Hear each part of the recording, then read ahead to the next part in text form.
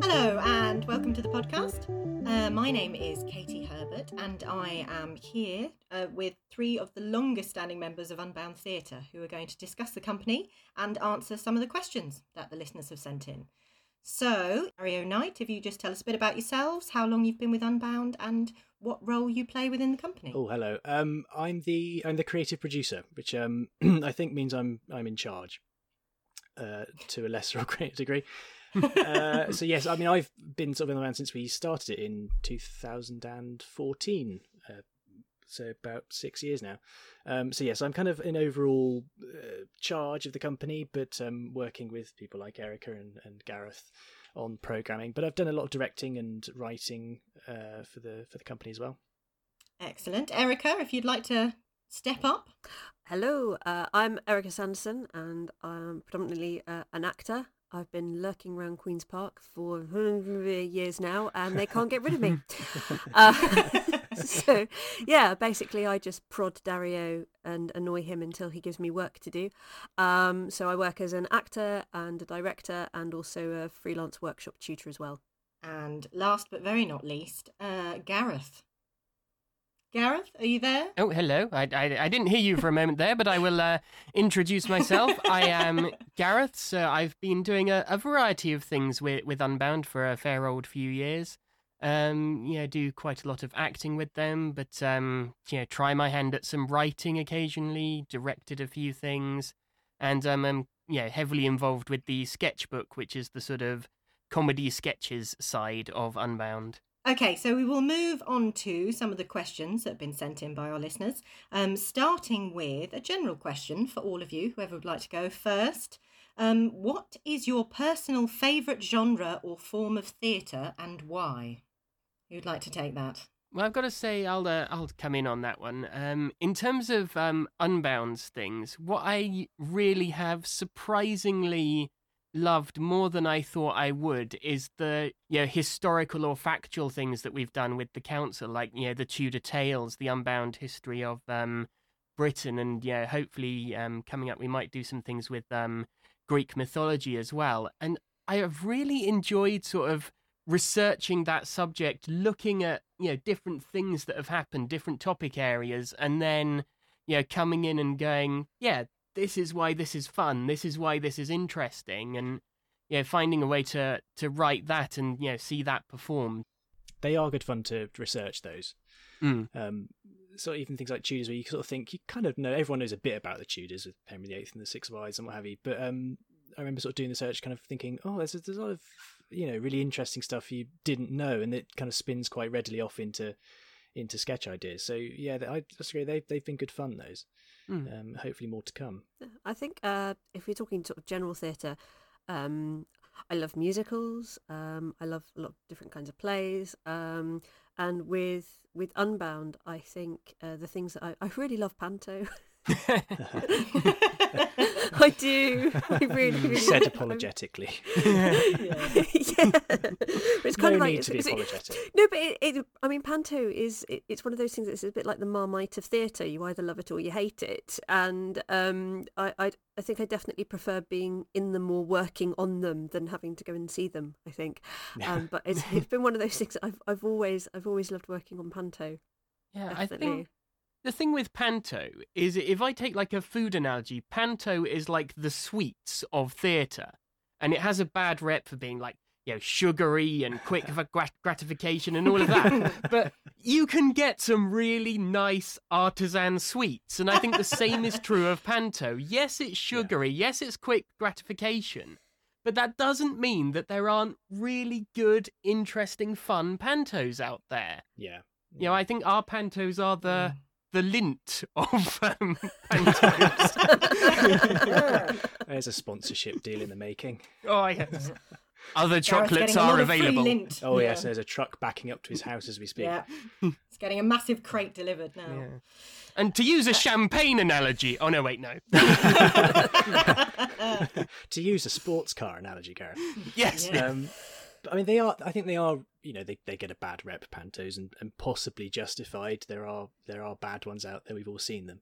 You kind of can't underestimate how important they are for getting kids into theatre. For a lot of kids, they're the only time they're going to sit in a theatre for a whole year. Partly because it's really expensive to go to theatre sometimes. I mean, and that is the best thing about pantos, when you've got it up and running and you can see what the audience thinks of it and the way they react to it and the way kids really get into it. That's a joyous thing to behold. So, you know, for all the cynicism around panto, and as I say, some things are possibly justified, but a lot of the time, actually, people really do work hard at them, and I like to think we do particularly. And yeah, I think they're fantastic for getting kids interested in theatre and hopefully coming back to see something else. It's one of the great things about, you know, doing pantos with Unbound is seeing it come together.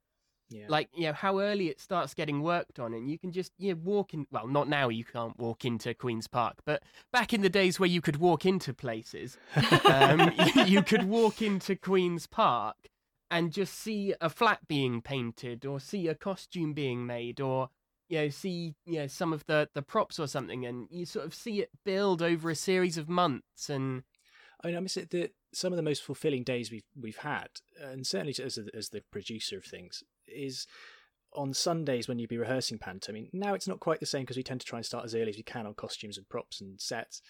But there would be days where you could walk in, and then in the first studio at Queen's Park, someone would be making a prop, and you go next door and it's the needlework room and they're making a costume, and then opposite there's the theatre and they're rehearsing, and you go into another room and there's the sets being made, and another room the set's being painted, and another room there's some singing practice going on, and another room the dance is going on.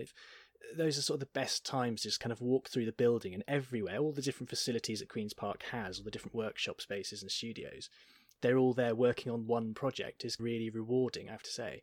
Now it doesn't happen quite so much. We tend to sort of rehearse at different times and prep at different times, but those days were incredible when you look at the sheer industry behind it, and all volunteers. Yeah, I've got to say, it's one of the great moments when you're acting in the panto is that first time where we bring the dance school in. Yes. And you see the dances, and yeah, you might have got a few ideas about, you know, you might have seen like a small bit of a rehearsal at some point, but then when you get that rehearsal where they come in and you see it sort of in its full majesty, as it were, it's a really great moment. Yeah, SDSD have been our dance school for provided our dancers for panto for I think sort of 7 or 8 years now, I think, and who are based at Queen's Park. They're fantastic, they're incredible, really great choreography, I have to say. Some things like when we did, I think it was Pinocchio with the jitterbug, and again, you tend to think of just sort of skipping through a lot of the songs because you know you're waiting for the dancers to come in, and suddenly they're there and doing the choreography, and you're going to go, wow.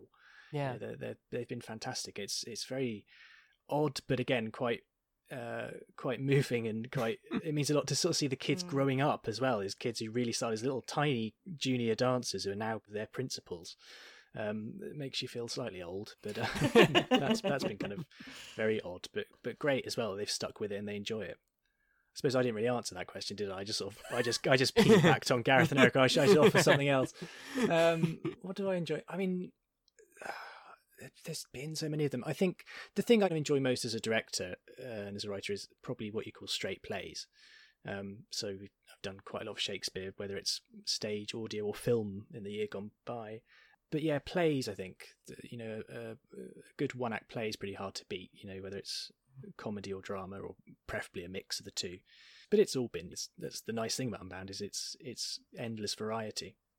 So we've talked about the various different things: sketches, Tudor Tales, panto, drama. How long does it take you guys to develop a script?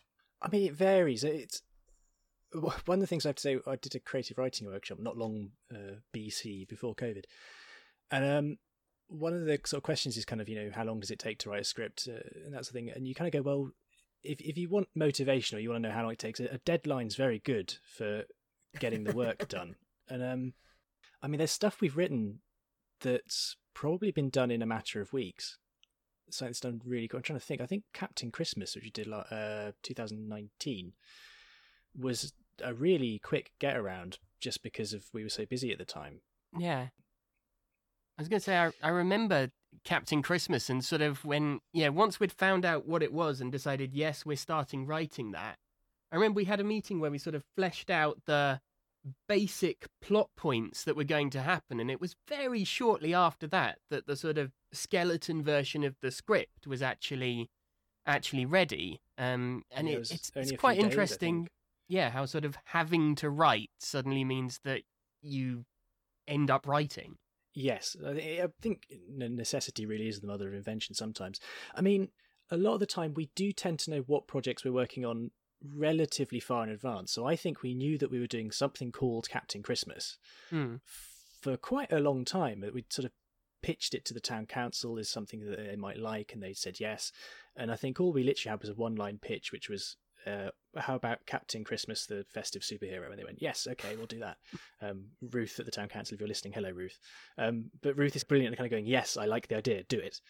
And so that was kind of it for a long time. We probably knew that, 7 or 8 months in advance. We didn't really start looking at it until, I think, probably after the anniversary show in October that year. Yeah. But I think if you know that the project's coming up and you've got it, I think there's something to be said for just letting something stay in your head for a long time. So I think by the time you kind of come to sit down, and, that's sort of Gareth and I tend to do that whenever we're collaborating on scripts, there's always a meeting, which is either kind of, with the more sketchy stuff like Tudor Tales, going through the research and saying, well, what's good for a sketch, and then working out the list of sketches you need. Or it's in a narrative thing like Captain Christmas, or the scripts we've done one for Robin Hood, which we're having to do some point this year. You sit down and go, so right, what's the story? What's the sequence of scenes, and what are the running jokes, and who are the characters, and what's, how does it develop?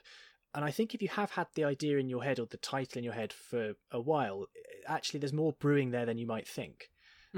So that when you do come to do it, even with quite a tight turnaround, and say Captain Christmas was probably done in a matter of weeks from the first meeting of working out the storyline and the characters to having a script that was ready to send out to the cast. And it was probably only a fortnight, if anything. But actually, probably there was a kind of unspoken development going on for quite a while, I think. And I find it really does vary depending on the project, how long something takes to come together, because it's if I take it for sketches for Sketchbook, that really can be anything from the moment you've got the idea, it comes fully formed and you just need to get to a computer and type it out, to you get an idea for a really funny line and you'll have that rattling around in your head for ages, and then at some point you just go, yes, that's how I turn it into a script. And again, sort of, it was rattling about for a long time, but once you got it, it was down. And then sometimes you can think, I know this is going to work, I just don't know how the details work. And you spend a long time actually at the computer trying out lines, trying to write it. And it's really interesting how ideas can come in different sort of levels of development, as it were. Yeah. I mean, sometimes the plotting of something can take a lot longer than some of the scripting. Certainly some of the pantos, you can spend a long time working out what the story is and what happens in each scene, and what you call the story beats or the character beats in each scene are. And then the script doesn't actually take that long to write because you've done so much prep. I don't think there's a kind of a set rule. I think it genuinely does depend what's the project, how much time have you got? Is it something you're writing, as you say, on spec, so speculatively, that you're just writing because you want to have a go at doing that story, or because you've got a commission ready or a deadline to meet? So it varies so much, but certainly I think if you know the project's coming up, it can be that it develops kind of quietly in your head for months, and then the actual writing of it is more measured in weeks, I think. I think a really interesting one was The Snow Queen, because that followed a very sort of iterative writing process. The original first script that we had for The Snow Queen was very different to the final script. I mean, it's obviously happened now, so spoilers aren't a thing. But I remember the original Snow Queen didn't really have ice in it in the same way at all. Yeah, it's a sort of the henchman character, yeah. And sort of it went through that that sort of process of adding the mirror troll in, and then okay, so we've got the mirror troll. What does that add? How does that work with the plot? And I remember we actually got to the auditions and then got some new ideas, and again went and revisited the script, and a lot of it remained exactly the same, but it was really interesting to see that iterative process of continual back and forth on that one. Yes, that one probably went through the most drafts, I think, of any of the pantos. And I remember we were down in Exeter where we took the sketchbook on tour, and I remember being sat in my hotel room still doing the script after we'd cast it and stuff, because I think it wasn't till we did the casting in, I think, July we'd done that we kind of hit on the idea of Alice being all these different bugs, which turned out to be almost the comic highlight of the show. It went down an absolute storm. Alice was amazing. But I think in the original script, there was only one. There was the love bug. And Alice did it so brilliantly. And we were kind of, when you were putting the casting jigsaw together, we thought, actually, I can't remember where the idea came from, whether it was you or me or Steve, I think, was in the room when we sort of were pitching it, that, there'd be a series of different bugs that were puns who came up, and, there was the jitter bug who drank too much coffee, and the tummy bug who ate too much, and the doodle bug at the end, who was a sort of World War II fighter pilot. I'm aware that's not historically right, they were German, but you can't really put German fighter pilots in pantos, not really the done thing. And then it was only once we'd kind of seen Alice and gone, God, that's just brilliant, she's genius, that we then went back and put them in. So I remember, it was unusual to still be writing the panto in August, because normally they're done by February. But and it's an interesting question it brings up, which is, when is a script done, as it were? Because the original script we had, I think, was a good script. There was nothing wrong with that original script, but I think all of the edits we did also improved it. So, how long does it take you to develop a script? The entirety of all time. It's literally, you've got until opening night. After then, you've really just got to get on with it. Yes. What has been the most surprising place that you found an influence for your work? Surprising. Well, my sort of light bulb moments generally come in the bathroom, either when I'm in the shower or on the toilet or hiding from my kids, really, if I'm honest. It's the only time I get to myself, really. So it's when I'll be in the shower or something and thinking through things, and then sometimes ideas will just pop into my head then. Okay. There's a sketch that we did in the 24-hour show that's will be in the 6th sketchbook show whenever we present that later this year. This is the one in the bakery about the sausage roll, and that one was genuinely, I was in London at the start of the year, and went to Greggs and brought a sausage roll.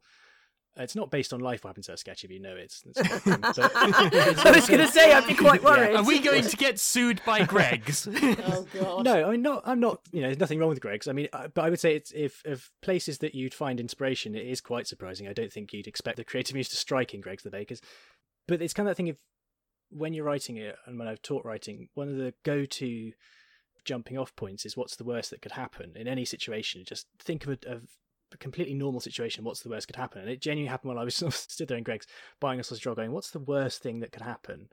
And that's where the sketch came from. So I'd say that's probably the most surprising, because you don't go to Greggs for insight into the scripting process. I mean, it's not a place, but one of the surprising ways in which I get inspiration is combining things. Because there was a sketch we've done, the self-aware checkout, and the inspiration for that came from the fact that while I was being very infuriated with, one of the automated checkout things, I was thinking about 2001: A Space Odyssey.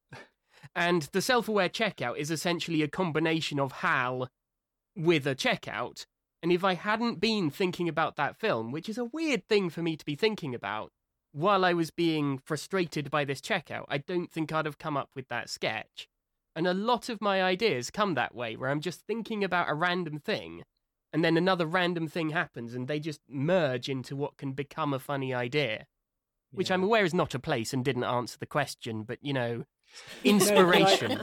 I think that's a good example of the thing of, there's no answer to where ideas come from, really. If there was, someone would have marketed it. But I think that one of the best things you can do, either as a director or as a writer, is just fill your head with as much stuff as you can. Because the more there is rattling around in there, and it doesn't have to be, highfalutin concepts, but the more you are thinking about films you've just watched, or books you've read, or songs you've heard, the more likely there is to be those kind of connections, which you say come out of nowhere, but suddenly lead to a piece of writing, or it might be a directorial choice. So it's a good example, I think, of just try and fill your head with stuff, and then it will happen in the most surprising places. Yeah, including Greggs the Bakers. Yes, where's the most surprising place? Your own head. Ooh. Profound. There you go. We've reached a philosophical high point now. Yeah. Well, crashing back down. Erica, tell us more about when you're in the bathroom. What 3 things do you think an actor should have in mind when they start the rehearsal process? The lines. Ooh. Yeah, I mean, it's very easy for me to say that because I don't act, but genuinely knowing your lines is the greatest gift you can give to a director as an actor. Never mind a nice present on closing night, just know your lines. I mean, in all seriousness, doing your homework's essential. And that's not necessarily line learning in the early part, but we've talked about this a lot actually when we've been doing audio, because we've been doing a lot of audio over the last sort of 6 months, and you don't need to learn your lines when you're doing an audio script, but you need to know the script. You've got to have read it. You need to know who your character is and what they want and how they react to things and how they change in a scene. You need to know what the shape of a scene is and how it needs to be pitched in terms of its pace and the timing of jokes if it's a comedy. That's really essential because you can't do a lot of work till everyone knows the work they're doing. There's no good coming to a scene cold in a rehearsal. It just makes things so much longer. And I think knowing what a scene is about is so important to come to the rehearsal knowing that. And it also does help with the lines. I've always found if I don't really know what's happening in a scene, what my character is thinking, what my character does over the scene, how it affects them, the lines will never go in. But the moment I know this scene is the scene where my character, gains sympathy for this other character, if I know that and I know the line that he gains sympathy on or the line that shows that is this one here, there's no way I'm going to forget that line because I know what it means and I know what it does.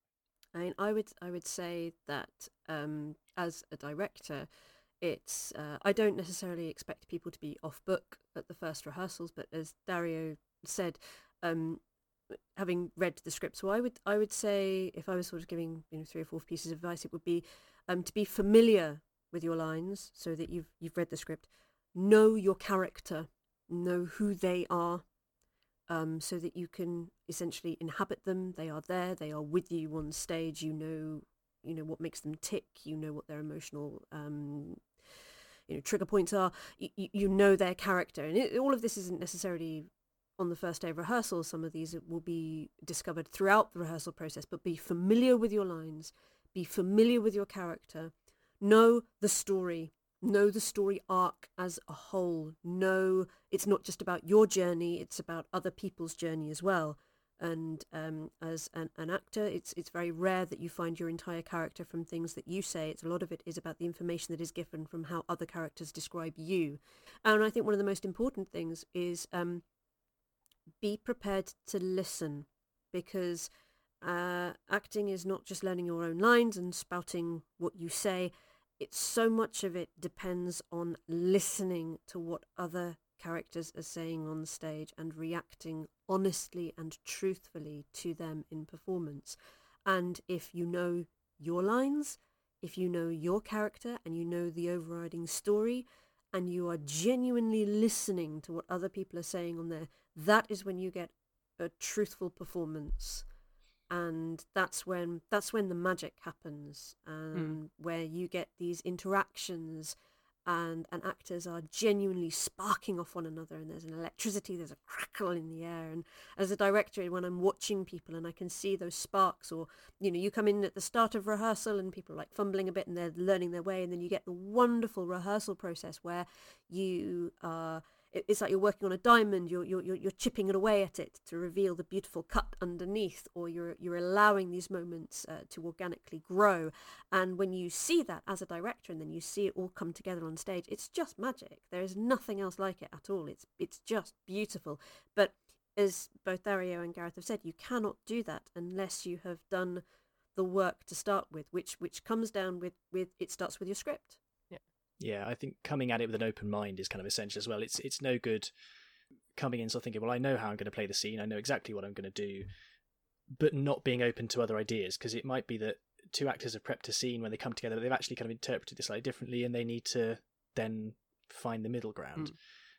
it might be that your thoughts don't necessarily tally with the director.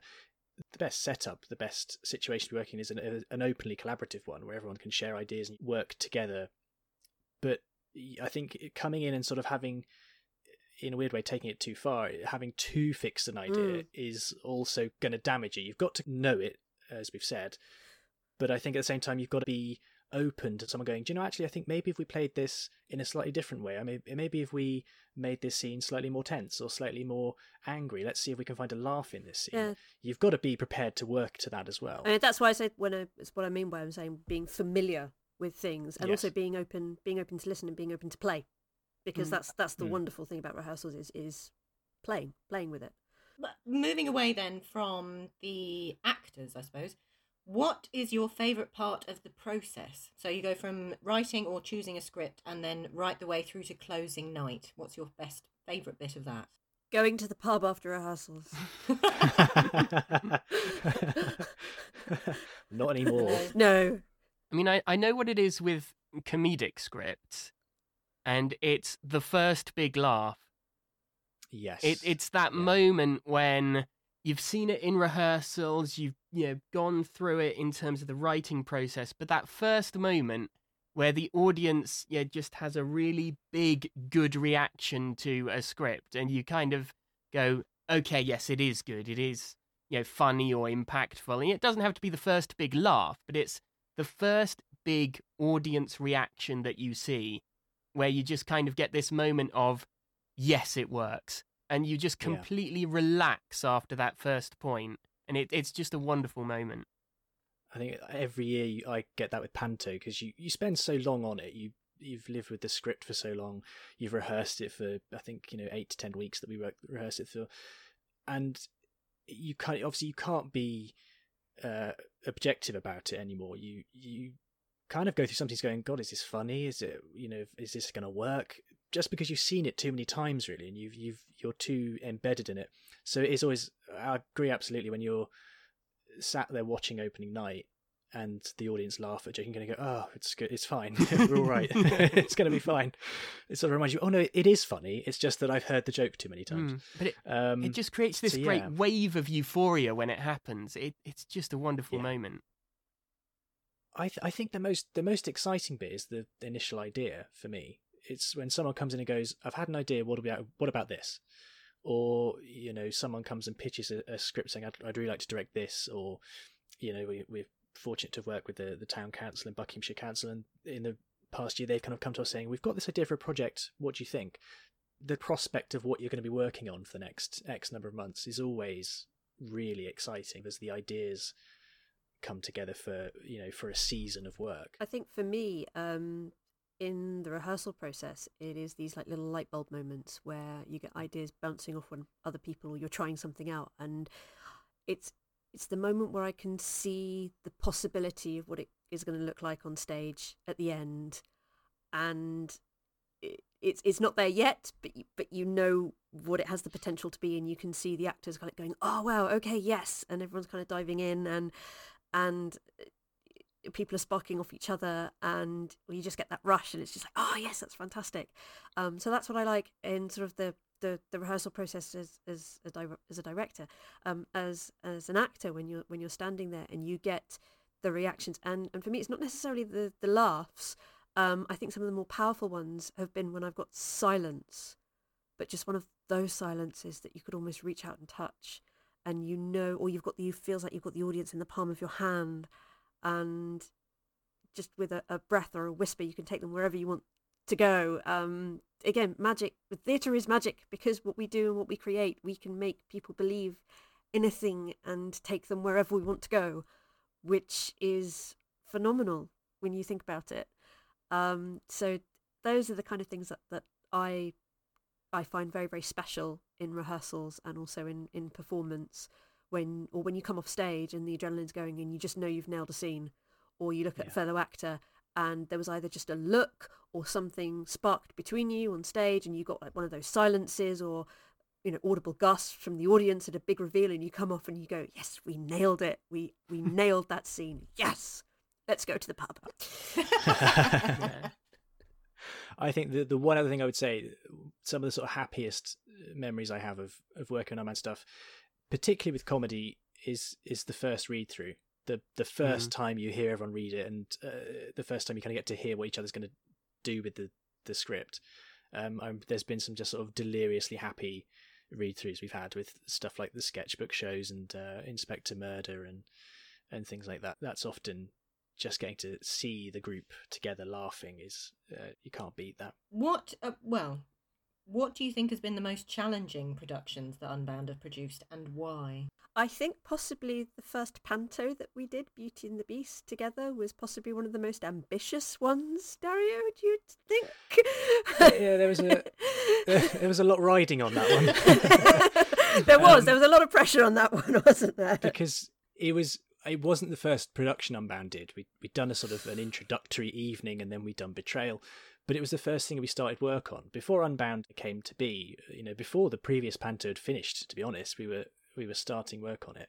And it was, of all the things Unbound's done, it was the greatest statement of intent about what we were going to be about, that we were going to put the script at the heart of it, which, is not necessarily how you do some pantos. Some big pantos are often based around a star name. They're based around routines. They're based around shtick. The script was going to be given the kind of intense scrutiny we would give to any other process, which hadn't always been the case. And even stylistically, what we wanted them to look like, what we wanted them to the experience to be, it was. I mean, so there's a lot riding on it. It's not as if people weren't lining up to sort of say, "Oh well, go on then, show us what you made of it." It wasn't that situation, but it was. We wanted to kind of demonstrate what our ethos was, and also the capability, because I'm quite sure it's not every day you'd have someone in your office going, "Right, I want this to look like a musical." Yes. On the West End, I'm going to have the full cast singing like this. So yeah, I think that was definitely one of the most ambitious things that I've ever decided to do. In terms of logistics, I think you probably can't get more complicated than the 24-hour show.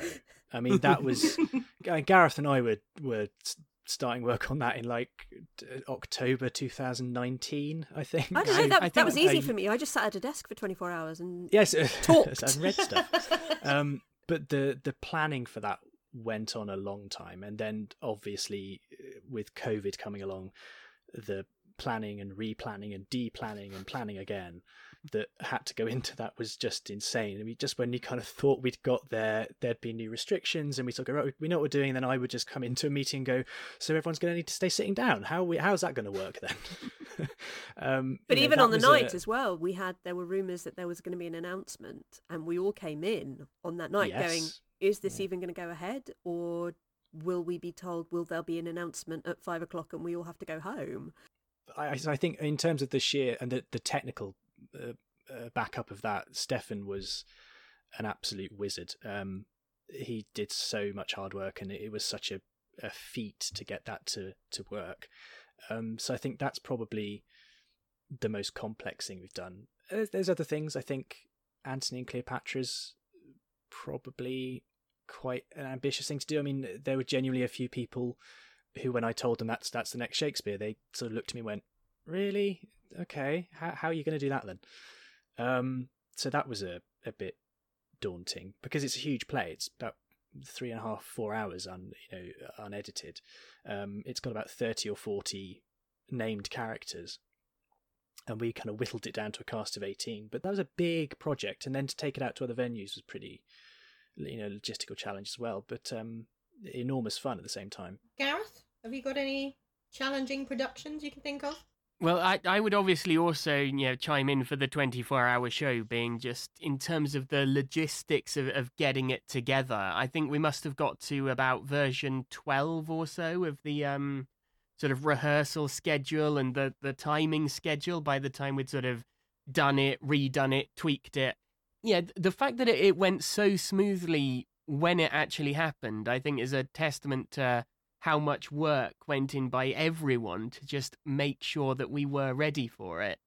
And it's one of those moments where it's very easy to get anxious about it, but then you realise that everyone's got your back, everyone's got it, we've covered what we need to cover, and even if something does go wrong, we're all going to come together and solve it. And it was just such a great show to see us able to really step up to a challenge that big, and I think really, cover ourselves in glory when we actually did do it. So it was incredibly challenging, but so rewarding. We're not doing another one. I think my most challenging bit was in the early hours of Sunday morning, and it was some halfway through, I think, the 5 hours of sketch shows that we were doing, and I just remember sitting there thinking, oh my God, I've got to read the entire of Alice in Wonderland in a couple of hours. Got to play Beatrice, got to do Wild. Oh, I hadn't even got that far. I was so I tell you what, I was so panicking. I really started, it was about between 2 and 3 o'clock in the morning, I started to have this major panic about doing Alice in Wonderland, and I thought, I don't know if I can keep going. What am I going to do? What am I going to do? Must keep going, must keep going, must keep going. And then some kind of second wind started to pick up from about 5 o'clock onwards, and then at 9 o'clock in the morning it was like, good morning everyone and welcome if you're just joining us. But yeah, so that was moving away from that to something which I think you kind of touched on a bit earlier. Have you got any favourite or memorable props, costumes or sets that we've had over the years? I will always have a fondness for Leo, again from Beauty and the Beast, because he was just beautiful. Because I remember when I first kind of pitched the idea that the Beast was not going to be an actor, it was going to be a puppet, it was going to be just a head, so it wasn't even going to be a full puppet, but it was going to be a head and everyone would interact with it and it would look gorgeous. The looks I got was, how the hell is that going to work? And having to try to explain, so the actor's hidden? No, you see the actor behind it, but it's just the head, and he talks and everyone reacts to the Beast. So what, he doesn't have a body? Well, he does, but that's the actor. But then how do you make it look like, just trust me, it'll work.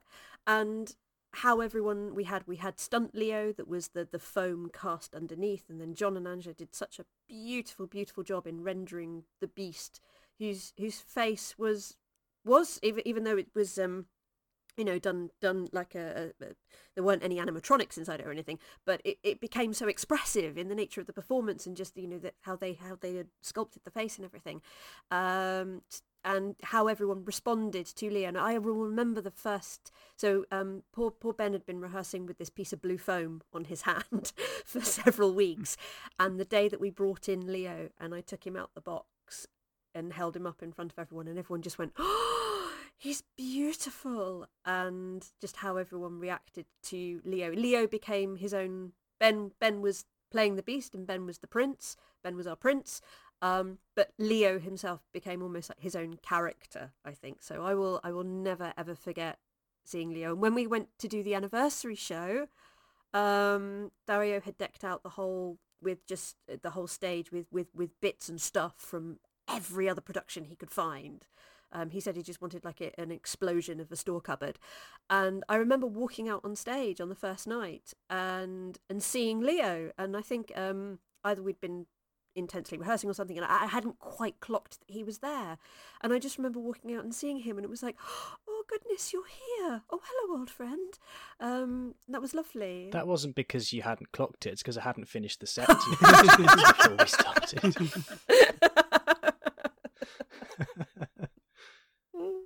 Going back to Leo, so much credit has to go to John and Angela for so much in Unbound. We're blessed with an awful lot of talented volunteers, people like Elaine and Heather and Lynn who've done our costumes, and John and Angela have designed the sets and painted the scenery and made props and puppets for almost every show. There's something of theirs in it, and they have come up with some truly extraordinary. I mean, my other favourite would be the dragon.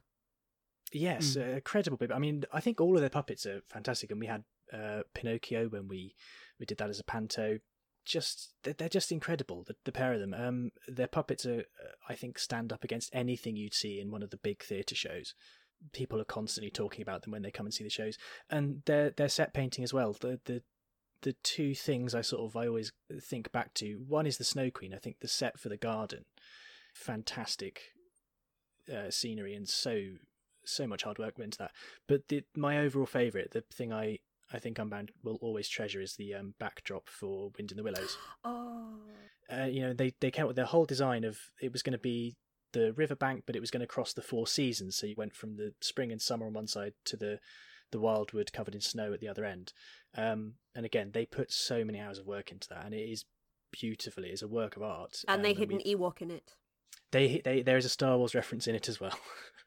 I think one of the costumes that I just love is Erica, your Dr. Sprout from Captain Christmas. Really? That was very good. Because yes, I just love the fact that coat.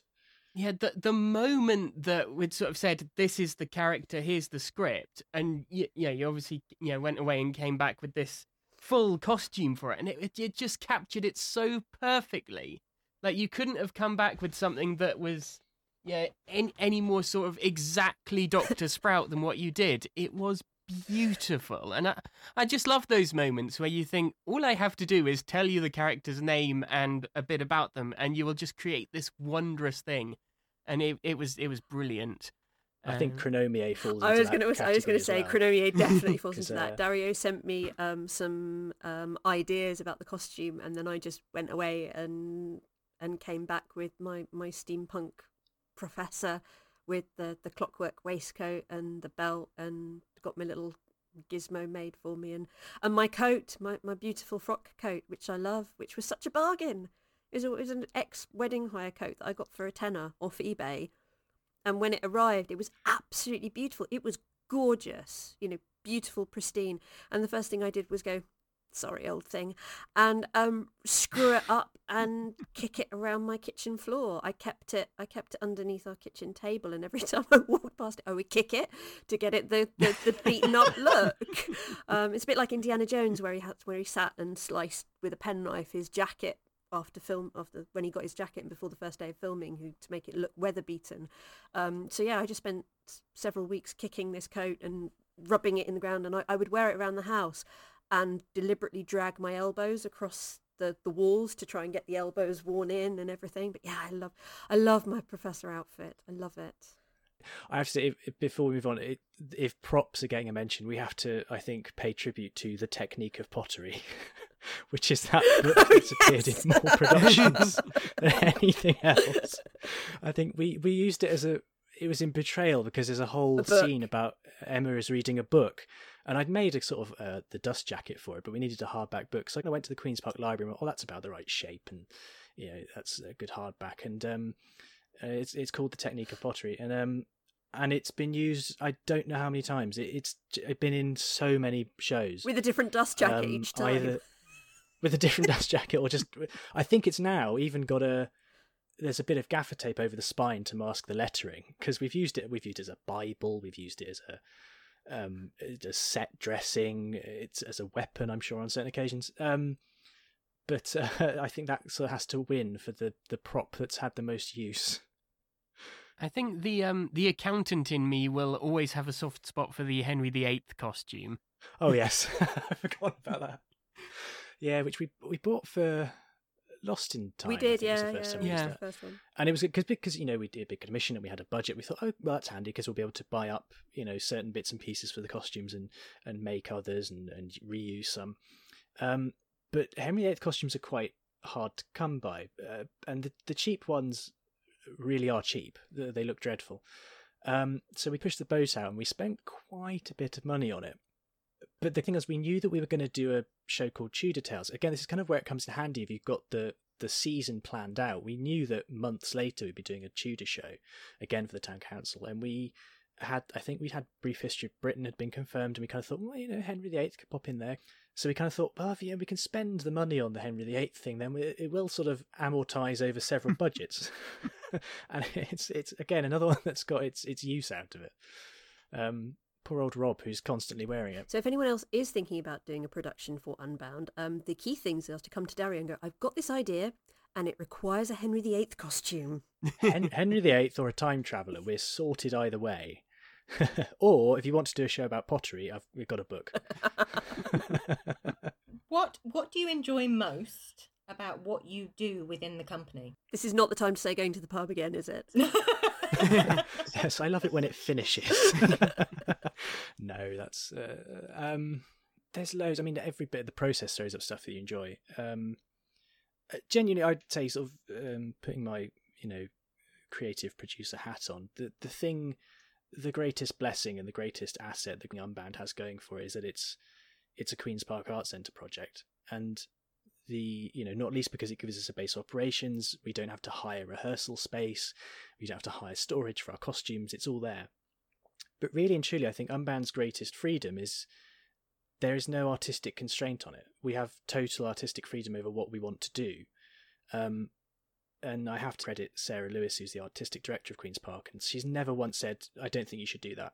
Or come and said, right, you must do this season, or must do that. She's always kind of let us get on with it and cheered us on and supported us through it. So the fact that anyone could come in with any play or an idea for a script, an idea, the creative freedom we have and the resources we have is kind of a joy, because I hope I never take that for granted, because I think that's not something every company has. I think one of the things that I have really, really enjoyed, I've been knocking around Queen's Park for a number of years now, and I've done various other productions before sort of Unbound came into existence. But if I'm truly honest, I think one of the luckiest things that I've been able to enjoy, and I genuinely do over the last several years, is being able to collaborate with Dario. If I'm perfectly honest, I think he's a wonderful writer, an incredibly supportive producer, a great director, and I have loved everything that I've been lucky enough to work on with you, really. I feel very, very lucky in the roles that I've been given to play, from Betrayal, which was the very first production, to being unleashed with Beauty and the Beast as the Panto, being, filling the set with a cast of 30 odd people, to being able to do things like the Professor as well. So I have enjoyed the collaboration, especially with Dario, but then also with all of the other wonderful people that I've been able to work with. There is such a wealth of artistic and imaginative and creative talent there that I think we're just so lucky to have. And the fact that it is all about collaboration and getting new people coming in, and people being able to learn their craft from watching other older experienced actors who may have either trained or performed with other companies and everything like that. That's kind of what the heart of Queen's Park has always been about, is people giving opportunities to learn and grow and share creative ideas. And that has been incredible, and that legacy that carries through Unbound like a real beating heart is brilliant. So thank you for everything, really. The check's in the post. It's true, though. It's very, very true. I don't get a chance to tell you very often, but yeah, it's true. And I think the sense of community you do get when working for Unbound is just amazing. I mean, we do a lot of stuff, but you meet with people who you really get along with, and who we're all throwing ideas about. We're all really invested in the project. Like, it never feels like anyone's doing an Unbound project as just, I'll go along and act for that. It feels that everyone is really invested in it. Everyone's really into it. Everyone's sort of talking about things they've done, things that they're planning to do in the future. Everyone's throwing about ideas. And I think that is something that's really special about Unbound, is just how invested everyone becomes, from actors, directors, set designers. It all feels that they're part of the project, and not just doing it to act, but doing it to be part of it. And I think nowhere else was that shown than when we all first went into lockdown. And it was, theatres were shut, what are we going to do? And I think it's a true testament that every single person involved in Unbound turned around and said, what can we do? How are we going to keep this going? And the wealth of material that Gareth and Dario have provided, and have been a real driving force through so much content that has been produced, has been incredible, and a true testament to you guys pushing forward everything for the company as well, and for everyone who's a part of it, who wants to keep it going and make stuff happen. And I think it's been a real testament to Unbound that during that lockdown, I wouldn't say anything we created is the B team. None of it was, we made do. Everything that we created there stands on its own merits. You don't need to say it was good despite the circumstances. It was just good. It was just enjoyable. I mean, particularly the Inspector Murders that we did, they are so good. And do check them out on SoundCloud, YouTube, and on Facebook. But they are so good that you do not need to add any qualifiers about COVID in order to show the quality of those projects. But kind of going back to the, Unbound as part of Queen's Park, the thing you kind of look back on, even though it's not quite over yet, it was amazing to be helping create Queen's Park's content, because I'm now biased because I work there, but I honestly think if you look around the local area, even further afield, there's no venue that did more. There's no venue that did so much so well so quickly. 2020 was an incredible year for Queen's Park. It was set up to be our big 40th anniversary, and Unbound was going to have loads of big projects as part of it. Obviously that all changed, and yet I think the greatest testament you could have had to 40 years is that when you're up against the unforeseeable, you come up with, there was a whole creative campaign. We've made a feature film with Sky Pit. We've done audio series. We've done a sitcom. We've done, every single Shakespeare sonnet.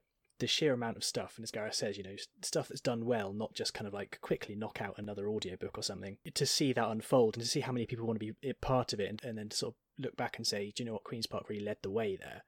We've talked about the sort of many and varied things that Unbound have put out, but are there factors that limit the number of shows that you can do in any given year? Time. Time's the biggest thing. There are only so many weeks in the year. There are only so many rehearsal days we can occupy, and although I think Unbound's done an incredible job, particularly in 2019, which was kind of the peak of the number of things we were doing. I think it was something like 20 individual different projects throughout the year. There is a ceiling of how many things you can do in a year. That's kind of a shame, because it does mean you sometimes have to prioritize some things over others. It means you do have to kind of go... I think one of the biggest challenges is that there are so many bits of Unbound that could spin off and be all that we did. We could be a company that did a Shakespeare play every year and toured it for 3 months instead of 3 weeks. We could be a company that's got a fantastic sketch group that we could just take out on tour on the circuit of fringe festivals and the comedy circuit. We could be an audio production company just doing fantastic audiobooks, doing series like Inspector Murder and shows like Wildston Butterfly Sanctuary. We could be an improv group. We could be just new writing, constantly looking at new writing. We could be a gun for hire that kind of gets commissions in from councils, which is one of the things we've ended up doing. Any of those things could be all that we did, because they scale up so easily. And so the challenge is you want all of them in the company, but you have to be able to try and fit it all in. And it's, that's gotten trickier, frankly, over the years, because there's so many great things happening. So yeah, time's the great limiter, but we're in a good place for still being able to do a diverse range of projects and add more, because the worst thing you can do is be at the point where there's no room for anything new. That's dangerous. But we've been talking over the last few weeks about where we're going to be going this year and next year, and it's exciting. So yeah. Once the pandemic is over and everything's open and life is back to normal, one day in the mists of time, when we're all old. Yeah. Well, yes. What would you or your grandkids like to see in the I mean, there's a moment that's coming when we're back on a stage with an audience again, and I'll be honest, kind of just getting to do that again it's a short-term goal, but it'll be one of the most rewarding. I hope, certainly one of the things that's grown, and I was kind of quite very pleasantly surprised during lockdown, was the projects we did, again, which were commissions. We did cyber charades for the town council, and we did history detectives for Buckinghamshire Council as part of the Bucks History Festival. And those were very unexpected. It was very much those organisations coming to saying, we've got an idea, we wonder if you'd like to work with it, and it was then became a commissioned project. I'd really love to follow that through as we kind of were able to go out and about again. I think being able to be the go-to producers, whether it's film, audio or theatre, is a really exciting place to be. And hopefully, there'll be new people coming in and new ideas and new projects. And I've got to say, in terms of projects that hopefully will relaunch once live events are a thing again. I'm really looking forward to when it happens, Laws of Time, because Yes. the original Lost in Time, I think, was just fantastic. It was so fun. It was so new as a thing to do, and everyone involved in it was brilliant. And then when we had the idea for Laws of Time, it was such an interesting idea to explore, and the script, I think, is fantastic. Obviously, I may be biased in that regard, but it's just such a good script. I can't wait to see it come to life, and I think, fingers crossed it will, not too distant future, and I think that's going to be just an amazing project to do. Yeah, I'm definitely looking forward to that one, but I'm probably very, very biased on that as well. Yes, you've got a very biased panel. Both writers and the star. I think personally, I'm looking forward to walking out onto the Limelight stage, walking into there as either rehearsal and just knowing that we're starting again. And I think that's going to be incredibly emotional, and I'm probably going to fall to bits where I walk in and I'm standing on the stage, and I can hug people and I can act opposite them without a mask on or something like that. That will be very, very overwhelming, I think, to be able to do that and to know that we are here and that the arts are important and that we are still here and we are back and we're making stuff happen again. I'm very much looking forward to being able to do Laws of Time. There are a couple of other projects that may be happening again next year. I think it's going to be wonderful if we get to walk out on stage and start doing Peter Pan. That would be wonderful. Yes. Later on in the year. I was going to say, I think with acting that I think you don't realise you miss it until it's not there, is that moment of being in a rehearsal and just being able to see and react to the physicality of the other actor. You don't realise just how magical a moment that is until you do all the things like on Zoom or on audio or that. I do. The other thing I would say, I hope, even as we get back, obviously the big focus at the minute is how we get back to live performances, and I can say, without giving too much away, plans are afoot. But I hope the audio and the film stuff we've done over the last year, I hope it has a kind of a legacy. I hope it has a continuation, and certainly there's more audio on the way. Writing is afoot, and we're working on a couple of film projects which hopefully are going to give an outlet for the improv side of things, because again, while we're waiting to be able to get back in front of an audience on a stage, we've had a few ideas. So I hope that even when we go back to being able to do live performances and we're back out and about and touring again, and in the way we did before COVID, I hope some of the stuff that probably wouldn't have happened without lockdown and wouldn't have happened without COVID necessitating it starting, or certainly brought it forward in the terms of Inspector Murder. I think there was always a hope we might go back to that, but we probably wouldn't have done it quite so quickly.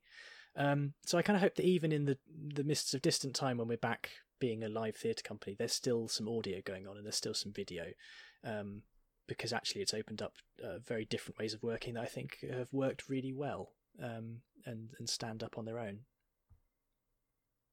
And I'm also looking forward to getting the technique of pottery back and putting that in it. We'll know we're back when someone is on stage with the technique of reading the technique of pottery. Yes, reading the technique of pottery. We'll know we're back. And someone in a caterpillar costume, and someone dressed as Henry VIII. You've got to sneak that into Laws of Time now, the pair of you, haven't you? And that, I have to say, is all the questions that we have. Oh. So, how can people find out a bit more about Unbound? You can, it's so long since I did the sales pitch. Well, we have a new website, so you can go to unboundtheatre.co.uk, and that's got details of all the projects we've worked on. It's got all of our audio and video content is on there, and lots of information about the company. You can go and look at qpc.org for more information about Queen's Park and where we're from. Social media, at Unbound Theatre on Facebook, Twitter and SoundCloud, and you can see the Unbound Theatre podcast on iTunes and Podchaser and Podbean, and wherever you get your podcasts from, it's there. And then hopefully you'll see us you'll see us someday soon. Yeah. We'll be back. Well, yeah, thank you all so much for answering all those questions, and look forward to seeing what you guys do next. Thank you very much. Thank you. Thank you.